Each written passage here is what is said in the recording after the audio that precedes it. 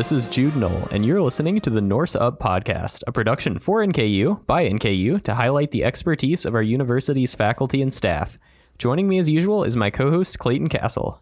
Today we're chatting with NKU Physics Professor Dr. Scott Nutter about the TIGERISS project, an experiment that will be conducted at NKU and 5 other universities in order to understand the relationship between stellar processes like supernovas and the elements that they produce. Dr. Nutter is a Regents Professor of Physics and an astrophysicist who has collaborated with NASA for 3 decades. He has been a member of the NKU community since 2001 and has made multiple expeditions to Antarctica to study cosmic rays.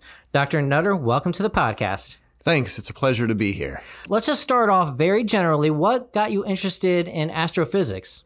It was a bit of a chance thing. When I was a graduate student, I needed a project, and I had always been interested in high energy physics and the equipment that goes along with that, and in fact spent a summer at CERN. But when I came back, that project had been canceled, and one of my other faculty, my professors said, "Would you be interested in this project over here?" And from there on, here I am. So that was in 1987 when that started. So happenstance, I think, got me interested in cosmic rays, but it's been pure love ever since. And your study of cosmic rays has taken you to, like we said in the intro of the episode, to Antarctica in the past. Can you tell us a little bit about that and how your research with balloons has sort of taken you there? So you have to get into space to study cosmic rays because they're cosmic. They come from outside the Earth. And there's a few different ways of doing that. You can go on a rocket, you can go on a high altitude balloon, or you can go to the space station and just sit, right? And we'll talk about that third one later. On the balloon option is sort of a better, faster, cheaper version that NASA implemented, and a lot of experiments that are starting off trying to refine how they work, what they, testing what they can measure, use the high altitude balloons. Why Antarctica? Antarctica is in the middle of nowhere. And that's good because sometimes these things fail, these balloons fail, and the packages come falling down, and you don't want to hit something or somebody. The other reason is very interesting. It turns out that at the altitudes where these balloons sit, 110,000 feet, winds blow to the east or to the west, the polar vortex. And when you send a balloon up, it goes around down there, and about 10 to 15 days later, you look up and there it is again.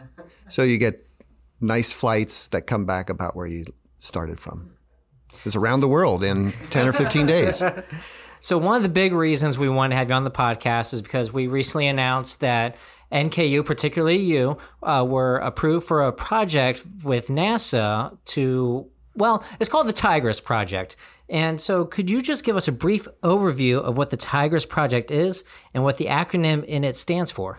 Sure. TIGERISS is Tiger on the ISS. And Tiger was the very first experiment that looked at the science of TIGERISS, followed by Super Tiger. We love our names. And now TIGERISS. And the science of TIGERISS, as it was for the other ones, was try to measure the heaviest elements in the cosmic rays and understand a little bit how the galaxy creates and distributes new matter created in the hearts of massive stars. Yeah, and so can you tell us a little bit about how these massive stars form new matter and how the research in TIGERISS sort of furthers that research? Let's step back a little bit. In the beginning, there was hydrogen and helium and very little else.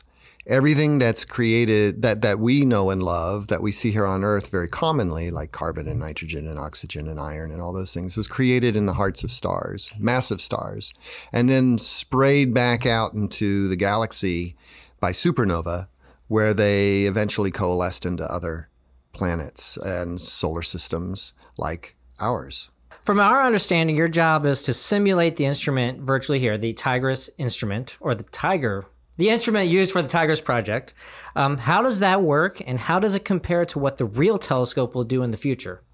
That's a really good question. Simulating an instrument is a standard part of any high-energy physics project. The response of a project depends on where your detectors are, how well they respond to high-energy particles going through them, a lot of variables.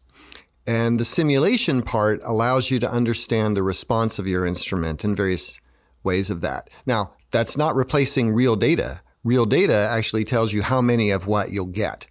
But each what, you'll say, oh, it's going to look like this. This is its signature in our detector. So that's some of the questions that I can answer here on Earth, even before the instrument goes up into space. And so is this something that you'd like to get students involved with in the future, if you can? Absolutely. Students have always been an integral part of my research work, and they've made some very valuable contributions. I've got one student right now who's just starting off. There's a lot of training, as you can imagine, to learn the special software associated with simulations and high energy physics. But he's gung-ho, and he'll be working on that, and I hope that there'll be several more students as well. And so why study cosmic rays? That's a really good question, too. Yeah, so what is it about these things? What a name, cosmic rays, right? Rays is what people gave the name to anything that was radiation back in the early 1900s. And cosmic means that it didn't come from Earth, it came from out there. So cosmic rays are an opportunity to understand what's going on outside the solar system in a way that actually directly looks at matter, pieces of material, matter from outside the solar system. It's not like there's an asteroid or something coming from outside the solar system. It's individual elements, just the nucleus of an iron or a nucleus of a copper or a nucleus of a helium or a hydrogen atom. That's what a cosmic ray is. And understanding what they consist of tell us something about how the galaxy is creating new matter in the hearts of those massive stars and other places, and how it's redistributing it so that new solar systems like ours can be formed. And how long is the TIGERISS project, or at least the part that's going to take place at NKU, going to last? So NASA has approved TIGERISS as a 5-year project at this point. We hope to extend that. That 5 years consists of 4 years of finalizing the design. Right now it's mostly conceptual design, fabricating, integrating, and testing the instrument, characterizing its response, comparing it to simulations. That's where I come in. And then after about 4 years, we hope that we're ready to send it up to the space station for a year of operation, which at the end of it, if all goes well and we're able to produce good science, we'll leave it up there as long as they'll continue to let us. So I said, in the cores of massive stars, the fusion process can extract energy through iron. Your research concerns the creation of elements heavier than that. Tell me a little bit about what you would like to get from that research and what the implications of that are. Wow, that was really well phrased for a complicated subject. That was That's what I was writing before I started this. I just wanted to make sure it No, that was spot on. Okay. So, yeah, I mean, if you are happy with the way you asked it, let's just move right on. Okay. Yeah. So, you're absolutely right. Only elements through iron are readily created in the hearts of these stars because the fusion process, burning helium essentially into heavier elements, only gives off energy until you reach iron. How do you get elements heavier than iron? Well, there's a couple processes. One's called rapid, one's called slow, that happen in the very deepest core of the star before it goes supernova. But once it goes supernova, that stops. And the reason that TIGERISS was approved is because Super Tiger gave hints that there's science beyond just an understanding that supernova are the only producers of new elements out there. There's some other possibilities. I'm just going to say it.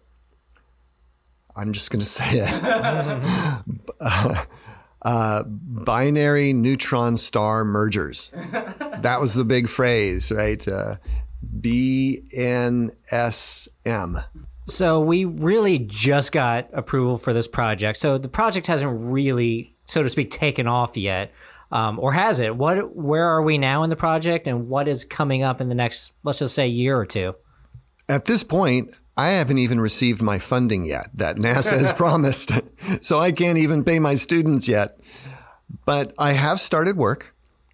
with my students, and we are upgrading the computer equipment, for example, the operating systems, simple things like that.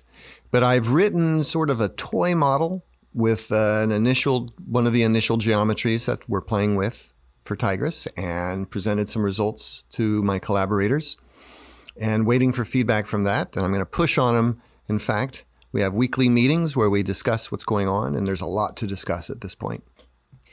Just real quick, and I guess we can wrap up with this. We look at the headline of this press release or this news story, and you see NASA and you see NKU in the same headline. What's it like for you as a professor here at NKU? What does this project mean for a university like NKU? We're not a big research institution like a MIT or a Penn State, but we are just here in Northern Kentucky. Why is this important for Northern Kentucky University? Wow, you're making me think of something that I haven't thought of before. Why is this important for NKU? I've always thought, well, it's important for me and my students, right? But I think it gives four-year institutions everywhere credibility that they have perfectly capable faculty if they're given a chance. I've worked really hard to maintain my contacts with my collaborators, to continue to contribute to various NASA projects so that they will continue to turn towards me and ask me to join them in new projects. And this time it's really paid off. A 5-year project is a big deal going to the space station. And talk a little bit about those collaborators. We're one of, correct me if I'm wrong, 5 institutions on this project, or 6? Well, you're going to have to make me count again. But let's see. Penn State University, you mentioned, University of Maryland, Baltimore. There's Howard University. The NASA institution is Goddard in Greenbelt, Maryland. And there's Washington University of St. Louis, which is where the principal investigator, PI, is from. He's the main guy who's responsible to NASA. I'm glad it's him and not me. I think that's 5 total. Yep. Is there anything else that we are missing, or any other information that you want to give about the TIGERISS project that we may not have covered? Well, we could spend a long time getting into the nitty-gritty of what goes on with cosmic rays and the heavier elements and binary neutron star mergers, but I think we'll just save that for some other podcast. Yeah. I mean, I have a feeling the longer this podcast goes, we'll have repeat guests. So in the next year, we'll have to have you on every year to give us an update on this project. That would be awesome. You know where to find me. Well, this has been Dr. Scott Nutter, Regents Professor here at Northern Kentucky University, and you have been listening to the Norse Up Podcast. Be sure to like and subscribe our podcast wherever you get your podcasts. I believe we're currently on Spotify, Apple Podcasts, Google Podcasts, and SoundCloud. So be sure to like and subscribe there. Go back and listen to previous episodes. We have some exciting episodes coming up as well. And as always, Norse Up.